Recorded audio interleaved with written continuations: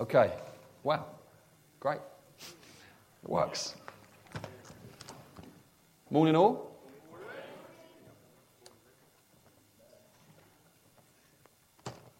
Just to clarify, with the cut-off date for the Brighton and the Mobilise conference, we didn't mean that you can't book up after that date. What we meant is that if you want the cheapest deal, then you need to book up before that date. The price goes up, it jumps. So before March the 10th, if you want the cheapest deal. And there's a good deal. The prices have stayed the same as last year. Recession buster.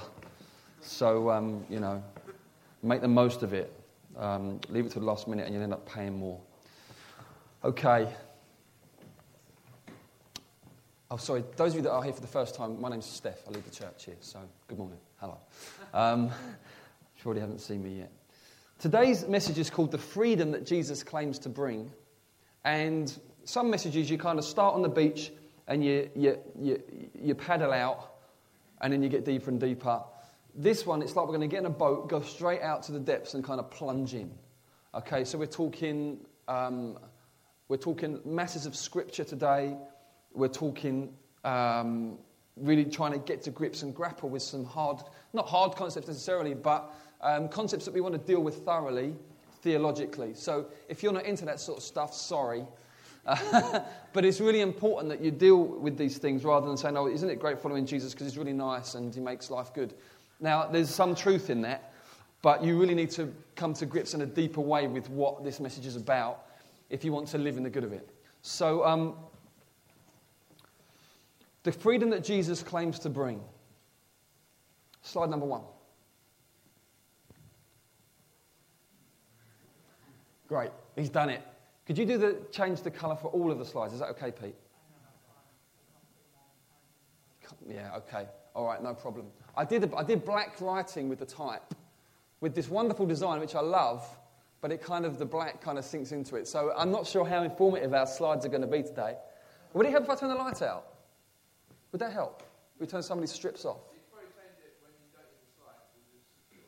Brilliant, you guys are great. If you're on the internet listening to this, you're thinking, what are they doing? I downloaded a sermon and it just sounds like a conversation.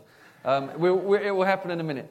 Okay, Jesus said, if the Son sets you free, you will be free indeed. A massive claim. A massive claim. Jesus is referring to himself in this passage. If I set you free, then you'll be really free. This won't be cosmetic. It won't just be something that you kind of pretend, but it's not really. The idea here is that Jesus' expectation when he sets you free is for you to experience freedom indeed. For you to experience freedom in all kinds of ways. Now, the most logical question at this point you should ask is this. Is if Jesus is saying this, then surely he's suggesting that we're not free. Surely he's suggesting there's captivity or slavery of some sort in our lives. To what are we slaves? 3 things biblically. There are 3 main things that people outside of Christ, the Bible teaches, are slaves to. First one is this. Next slide. I know you are. That's all right. Before faith came, we were held captive under the law, imprisoned until the coming faith would be revealed. Okay, thanks, Pete. So the law. The Bible teaches that the law imprisons us. Now, we're not talking about the civil law here necessarily, although it's a good illustration. If you break the civil law, you get imprisoned. But Paul's talking about God's moral law here, which we will look at in a minute, expressed perfectly in the 10 Commandments. The Bible says that the law in some way brings us into prison. We'll have a look at what that means and how that works as we go through today. Second thing, next slide, is sin. Listen to Jesus here. Truly, truly, I say to you, everyone who commits sin is a slave to sin. Thanks, Pete. Everyone who commits sin is a slave. So sin, the law and sin. Now, when Jesus says commits there, he's not talking about once. The Greek tense means ongoing. If you, as a way of life, sin, you're just showing that you're a slave to it. If you can't stop eating food all the time, you're a slave to your stomach, you're a slave to gluttony. If you can't stop looking at pornography, you're a slave to lust. If you can't stop losing your temper, you're a slave. You're a slave to it. And people often use it, they say, well, no, I'm free. I'll leave my temper if I want to. It's my freedom to do that. But that's just clever words to disguise the fact you're enslaved to it. You can't stop. So the law, number one, sin, number two. And finally, next slide, please, Pete, death. One after that, mate. Since, therefore, the children share in flesh and blood, he, that's Jesus, himself likewise partook of the same things, flesh and blood, that through death he might destroy the one who has the power of death, that is the devil, and deliver all those who through fear of death were subject to lifelong slavery. Slavery, there's the word again. So we've had imprisoned and slavery. We are imprisoned to the law, we are imprisoned to sin, and we're imprisoned to death. I want to look at these things today and look at how Jesus sets us free from all those things. Are you up for this? Yeah. Are you up for thinking? Yeah? Elisa's up for thinking. Great, fantastic. Okay. It's going to take some, okay? Because the Bible puts these three things, the law, sin and death, together. And I want to explain to you how they work today with an illustration, which is the next slide. I hope you appreciate this next slide. Right. We have an invasion of killer bees over the skyline of London here. Now, I want you to imagine for a moment, look at this verse. I'll read it to you first and I'll describe how this works. The sting of death is sin, and the power of sin is the law. But thanks be to God who gives us the victory through Jesus Christ our Lord. Now, I want you to imagine that death is a killer bee. Appropriate. You hear about these killer bees that, in certain continents of the world, and they're coming over to the UK and life's going to be terrible because we're all going to get stung to death. You read these alarmist columns every now and then in the newspaper. Imagine for a moment that death is a killer bee. Now, what's the big deal with the killer bee? What's the big deal? They kill. How do they kill? The sting. So the sting is the big deal. Take the sting out and the killer bee comes into your house, it's no more than a blue bottle. It's a nuisance. You open the window, out you go. If it comes in with its sting, you run out. The sting is the big deal. The sting of death is sin. That comes next. The law comes next. The sting of death is sin. What does this mean? Here's what it means. The Bible teaches that death came into the world through sin. There was no death before sin. God said to Adam and Eve, eat from that tree, do the one thing I've asked you not to do, and in that day you'll surely die. Death will come in. So they sinned and death came in. Now the Bible teaches that when someone dies, the death as a spiritual power sinks its sting into that person, holds on to them, if you like, through the fact that they've sinned. That's why when we die, we die. That's why when we die, we don't just raise from the dead straight away. Because the sting of death is sin. We've all sinned. We've all done wrong. And so when we die, you can't escape death. It's in you. Okay? So the sting of death is sin. But then what does it mean when he says that but the power of sin is the law? Here's what it means. This sting, if it wasn't for the law, it would be like a bzzz, doing.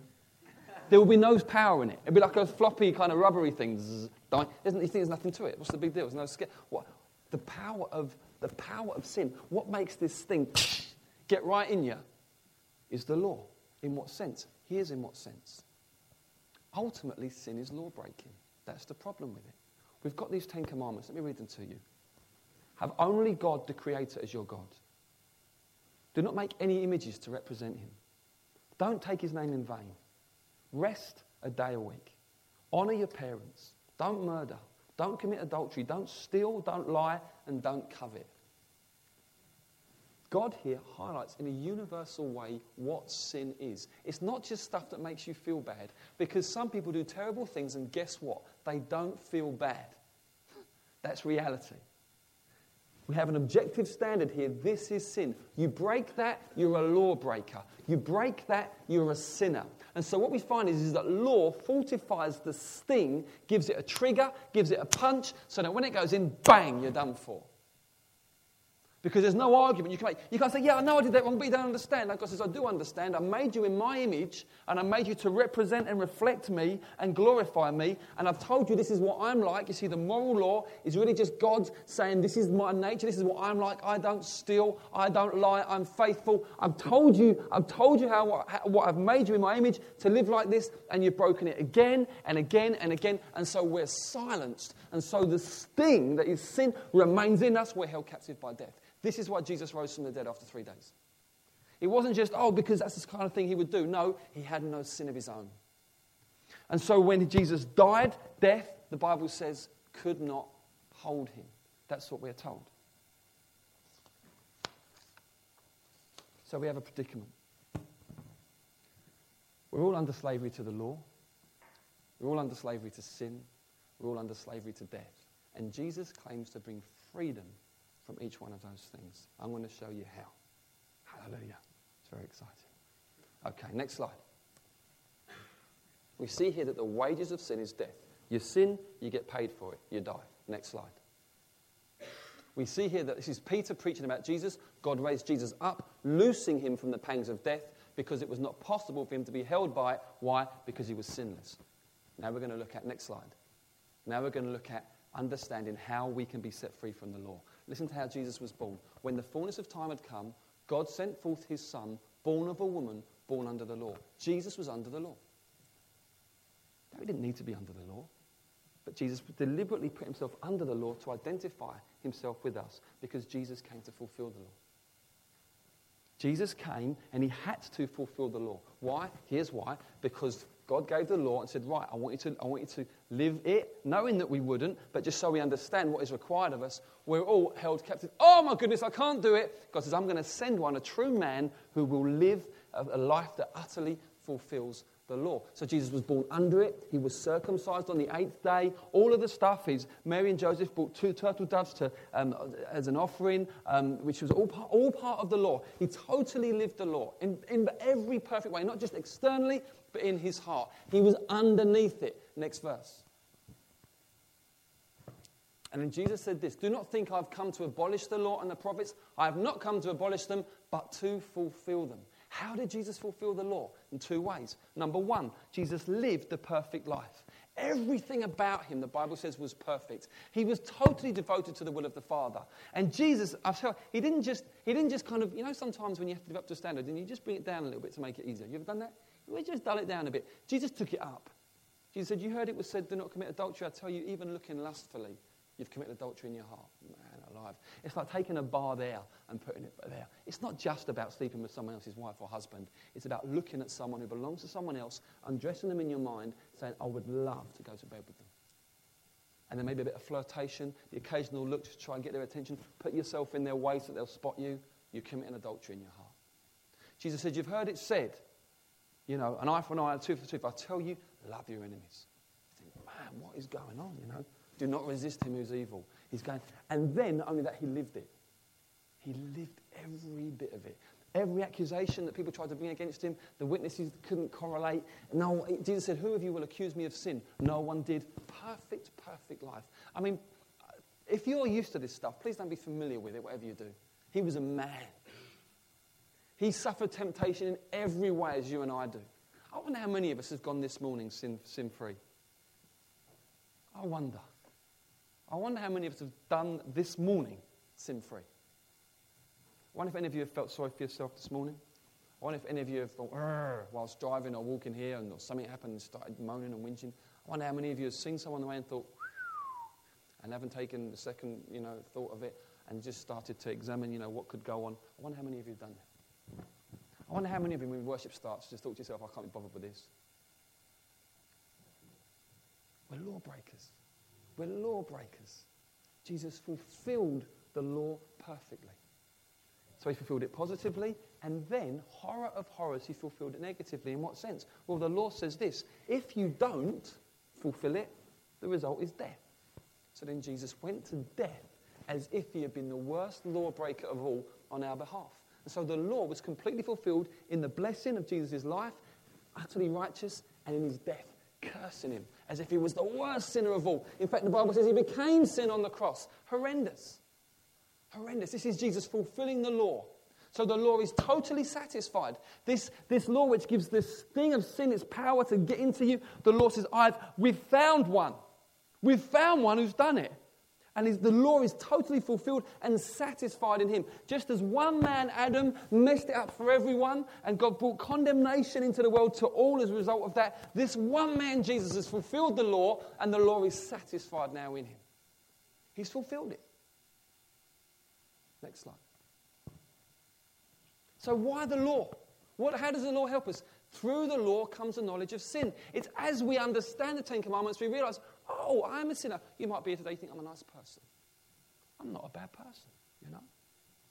You might think, I'm not like, the Reece Jones, wasn't it, who was killed, the 11-year-old in Liverpool, and his killer's mum actually lied and tried to cover the tracks for her son to pervert the course of justice. Really, but covering the tracks of someone who shot dead an 11-year-old. You could think, I'm not like her. I'm not like her. I wouldn't do that. Or you could think about Rihanna, the superstar, and now you see her swollen face in the newspapers. What's happened? Her boyfriend's been beaten up. You might think, I'm not like that. I'm not like him. I'm a decent person. We all do that. We compare ourselves to people who are worse than us, and then we feel, I'm all right. Then you come face to face with the Ten Commandments. And you go, oh. Because you suddenly realize, actually, Rihanna's boyfriend isn't the standard. What's the standard? Just really love God with all that you are. Don't covet. What does covet mean? Covet means someone else gets a new car or more money than you or this or that, and you start going, rrr, rrr, rrr.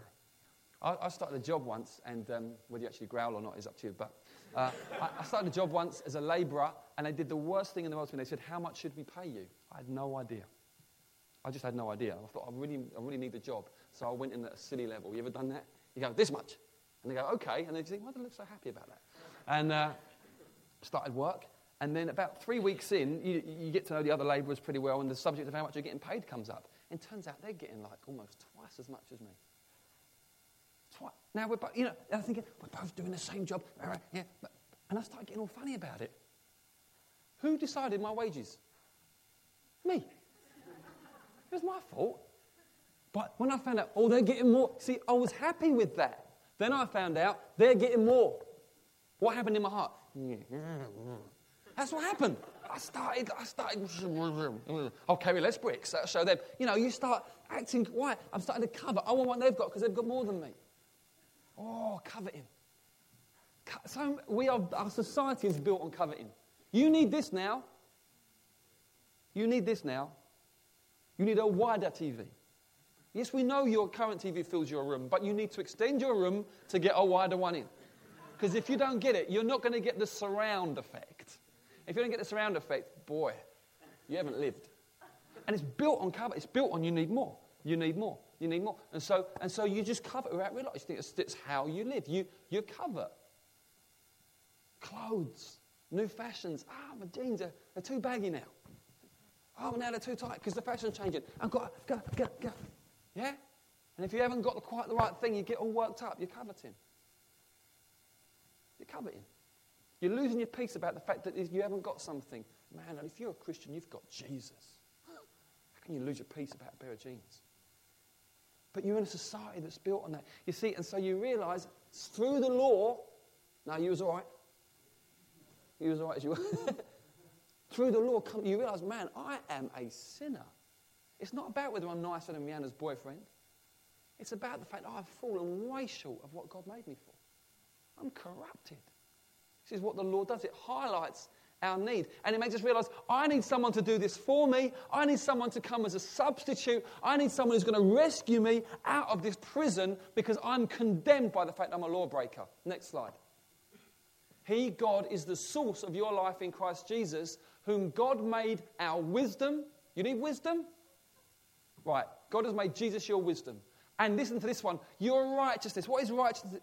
Righteousness means you're right standing before God. It means the fact that you can stand before God and not be condemned. The Bible says that God has made Jesus your righteousness. It's a substitute. Your sanctification, that is your holiness, that's Jesus. Your redemption, that is your being brought back to God, it's Jesus. What's the result? The result is this, as it's written, that the one who boasts in the Lord. A Christian should never make his boast on the fact that they are faithful, or they are, punctual, or they are generous. They boast in one thing, Jesus. Because the Christians should be the least self-righteous people in the whole planet, because they are aware that they can stand before God. Why? Because of Jesus. One has fulfilled the law on their behalf, and they've hidden in him, and as a result, they are right before God. That is a beautiful, beautiful thing that we must never, ever get used to. Listen to the way Paul describes it. Next slide. Not having a righteousness of my own that comes from the law, but that which comes through faith in Christ, the righteousness from God that depends on faith. It's a gift. If you're a Christian, you've been gifted righteousness. God says, I'm going to make you right with me simply by being associated with my Son who is perfect. This is the Christian gospel. This is the good news. And you might think, this is actually quite basic. But you know what? Sometimes in conversation, in lifestyle, you talk to believers and you realise you haven't got this. You're still trying to get right with God by your own efforts.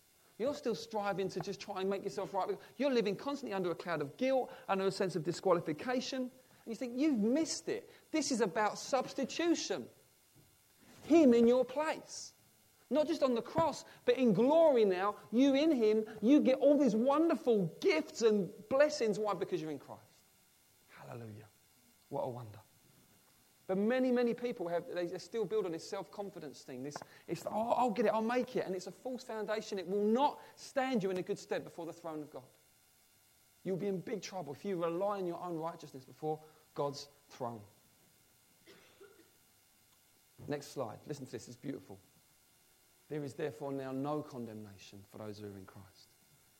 The law goes silent when it sees a believer in Christ. Why? Because Christ has fulfilled the law. Hallelujah. The law goes silent. The law's like, fine. You think, why? Because you're in Christ. He fulfilled the law. So you get set free from the law by being in Christ. But you've got to stand firm in that. Next slide. Listen to what Paul says. For freedom, Christ has set us free. That's from the law. That's the context of Galatians. Stand firm, therefore, and do not submit again to a yoke of slavery. Don't come under legalistic thinking. Don't come under this thinking of, I've got to try and make myself right before God. Don't come under that. No, you've been set free for freedom. You've been set free to live a lifestyle that is free from the law. Walk in grace. Walk in grace. Walk in the fact that God has gifted you his righteousness. Don't ever turn your back on that. Don't ever turn your back on that. Now, this isn't saying, because some people get worried, they think, this is crazy the way you're talking. You're saying Christians don't give a hoot how they live. Jesus has done it all for them. They can just do whatever they like. In one sense, yes. Yes. In one sense, I could punch you in the face and still go to heaven. I don't plan on doing that, but I could. Crude as it sounds, I could. It would not change my status before God in any way. I could just pick this up and throw it out there and just say, to heck with you lot, I'm going down the pub. And you lot would be sitting there mystified, and I'll be down the pub with my beer as a child of God. I would. My standing would be no different at all, no different. I'll be just as justified. Why? Because Christ is my righteousness. Now, would God want to have a few words with me? Yeah. Of course he would. As any father would want to discipline a wayward son, he'd want to say, we need to talk about this. You can't be doing this every week. But he would be talking to me as his son. I wouldn't suddenly become alienated from him, a stranger again, No. Just be a child that's being silly. And needs some straightening out. So in one sense, I can do whatever I like. Changes nothing. But when you come to know God like this, the Holy Spirit lives inside of you, and you get a brand new heart. And here's the result. Next slide. Walk by the Spirit, and you will not gratify the desires of the flesh. You see, you try and live by the law. I must improve. You just gets worse. It just gets worse and you end up sinning more. Walk by the Spirit. The Spirit is received on the grounds of grace. So walk in step, have a relationship with the Holy Spirit, and guess what? You just will not get into that lifestyle of constantly gratifying your sinful desires. It just won't happen. You will walk free from it. This is how Jesus describes it. Next slide. Whoever abides in me and I in him, he it is that bears much fruit. Apart from me, you can do nothing. Walk in fellowship with the Spirit is the same as walking in fellowship with Jesus. The Holy Spirit is the Spirit of Christ. Through just your union with him, his life comes through. His desires grow. As you depend on him and lean on him, you will not live a life that is enslaved to sin. Jesus fulfills the law on our behalf, and we're completely free from it as regards our righteousness. Number one thing, hallelujah. Number two, how does Jesus set us free from the power of sin? You want to find out about this? This is important because many believers I talk to struggle like mad with feeling like they're slaves to sin still. You talk to them, they say, I can't shake this habit. I just can't shake it off. I've tried. And you see in their eyes, they long to be free. You think, what is it? What aren't they seeing? And they just live under just a sense of condemnation and guilt all the time. And if you're here and you're not a believer or you're not sure where you're at, you think, I don't know where I'm at. I tell you, you're thinking, could Jesus really change me significantly so that I don't, whatever it is, ... keep losing my temper, so that I don't keep, clicking on the internet to look at the porn, so that I don't keep being envious of others and wanting to backstab and gossip. Yes, he can, in his house. Next slide. For the death that Jesus died, he died to sin once and for all. First point. You might think, what's that got to do with us? Stay with me here. Jesus, we're told, on the cross died to sin. What does that mean? It means this. It means that on the cross, he put himself under the authority of sin. He put himself under the realm of sin. He put himself completely under it. Just totally submitted himself. It's crazy. God in the flesh, submitted to sin on the cross, ruined on the cross, hanging there. Okay? But then we're told that in his final breath, through his death, he actually died to that power. Okay? His final cry was a cry of victory. It is finished. It is finished. He came out from the power of sin. It's very important. Next slide. And then listen to this. Do you not know that all of us who have been baptized into Christ Jesus were baptized into his death? We were buried, therefore, with him by baptism into death. This is all about your union with Christ. I love this. This is beautiful, right? So through your baptism, let me just say this, if you're a believer and you're not baptized, what are you thinking? What are you thinking? There is no category biblically for an unbaptized Christian. It does not exist. Okay? If it's, I'll become a Christian, then when the time's right, no. The time is right when you become a Christian to get baptized. That is how it works. You must be baptized. Yeah? It's not like an optional extra. It's part of your conversion. You get baptized. Okay, so I just said that. Okay, so all of us who have been baptized were baptized into his death. So we see Jesus died to sin on the cross. He died to it. Now, that's a strong word, to die to something. Not he was really injured to it. No, he died to sin. The Bible says that you, through your baptism, were buried with him into his death. What is true, what we're being let into here is this idea that what is true of him, Christian, is true of you. Next slide. So you also must consider yourselves dead to sin and alive to God in Christ Jesus. Why? Because he is, and you're in him. Let not sin therefore reign in your mortal bodies to make you obey their passions. This is very, very important. Let not sin reign. There's an issue of authority here. If I said to you, can I come around your house and take your TV? You're thinking this. You must be thinking, what goes on in this guy's mind? He wants to throw the thing over there, go down the pub. If I say, I like your TV, I want it. Can I come around and have it? At that point, you have a decision. You can either say, yeah, sure, come on in and take it. Or you can say, no, it's not happening. It's an issue. Why? It's yours. Okay? You have the authority. Do you allow me to come and take it? Yes or no? You choose. Paul is saying here, do not let sin reign in you. You think, well, what is this saying? This is the language of authority. This is the language of, it's an interesting one. It's almost as if I've got the right to say no to sin. Yeah, you're too right you have. On what grounds? On the grounds you're joined to Christ. He died to sin and so have you. He beat sin. In him, so have you. He's risen again. In him, so have you. And it gets even more extreme. Are you ready for this one? Next slide, please. When he, that's God, raised him, Jesus, from the dead, seated him at his right hand in the heavenly places, listen, far above all rule, authority, power, dominion, and above every name that is named, not only in this age, but also in the one to come. Here we're being let in on the exalted state of Jesus Christ, that he is above every rule, every authority, every power, every dominion. Sin is included under those things, not only in this age, but the age to come, so it extends right into the ages, right into future ages. Christ is utterly, utterly exalted. Is everyone agreed on that as a Christian here today? Are you agreed on that? Are you agreed that that's what this means? That if Christ is seated at the right hand of the Father, that he's over every other name? Are you agreed on that? Are you sure? Are you certain? Next slide. But God, being rich in mercy because of the great love with which he loved us, even when we were dead in our trespasses, listen, made us alive together with Christ. By grace you've been saved, and raised us up with him and seated us with him in the heavenly places in Christ Jesus. So if that's true of him, is it true of you? What's the implication? It's only 7 verses on from the other one. It's the same context. What's the implication? Christ is ruling over all. You are in him and you've been raised. It's past tense, guys. Don't do the heaven thing on me. Oh, let's talk about heaven. No, it's past tense.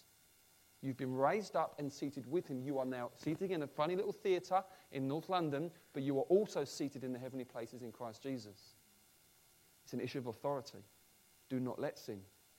You don't have to. And so many believers don't even realise that. They've been under the cosh for so long, they think, oh, well, yeah, okay, I've got to go click on the internet again because I'm really tempted. No! No! When you're tempted, you can say, no, in Jesus' name, I'm not going to have it. You use your authority in Christ. It works. I just want to say that. It works.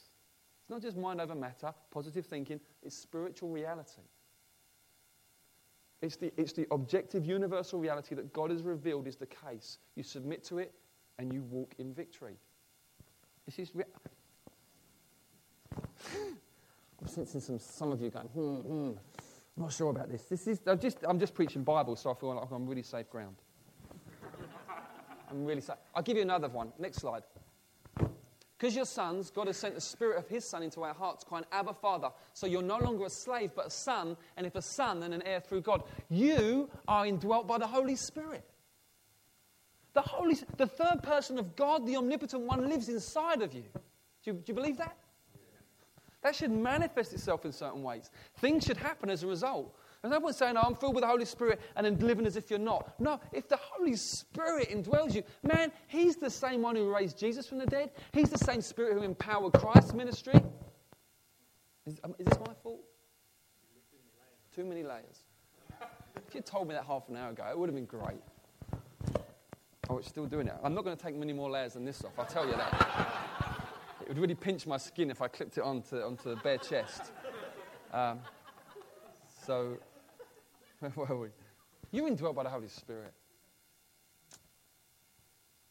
We're told that when Jesus became a man, that he voluntarily limited. He was fully God, but voluntarily limited. Didn't use those attributes of deity. I would say everything in the Bible suggests clearly that what Jesus did, he did as a man filled with the power of the Holy Spirit. Otherwise, Jesus wouldn't say things like, you can do what I did and greater things too. That would be unfair. If it was because he did it because he was God, Jesus couldn't say that. Jesus said, no, you can do what I did too. Why? Because he was a man but filled with the Holy Spirit. We're the same. I don't know how comfortable you are with what I'm saying here, but I'm just telling you what the Bible says. And we say, well, what about if I mess up then? What about if I do mess up and if I do sin? Next slide. If we confess our sins, he's faithful and just to forgive us our sins and cleanse us from all unrighteousness. Is this a good gospel or what? Yeah, keep talking. Just keep talking. Keep the communication with the Lord. You tell him, you keep a short account. I've blown it again. And be honest. When you confess. Let me teach you about confessing. When I'm walking along the street and I guys, you relate to me here. Sometimes you know which bus posters and which billboards are the dangerous ones. You know, because you've turned in the corner and gone, ah! And then it's indelibly in there. So you know now which, at the corner of your eye, you girls thinking these guys are crazy. We are. But you know by the colours, as you can see at the corner, by the colours and the design, which one it is. You know. You can pretend you don't and go, oh, I didn't know. Yeah? But you did. You did know. Because that's the way guys are. You are wired so visually. I'm getting myself in big trouble if none of you are, but it's just me. But I know what the bad ones. So I discipline myself not to. Every now and then, though, I find myself, I wonder what that is. I know what it is. I know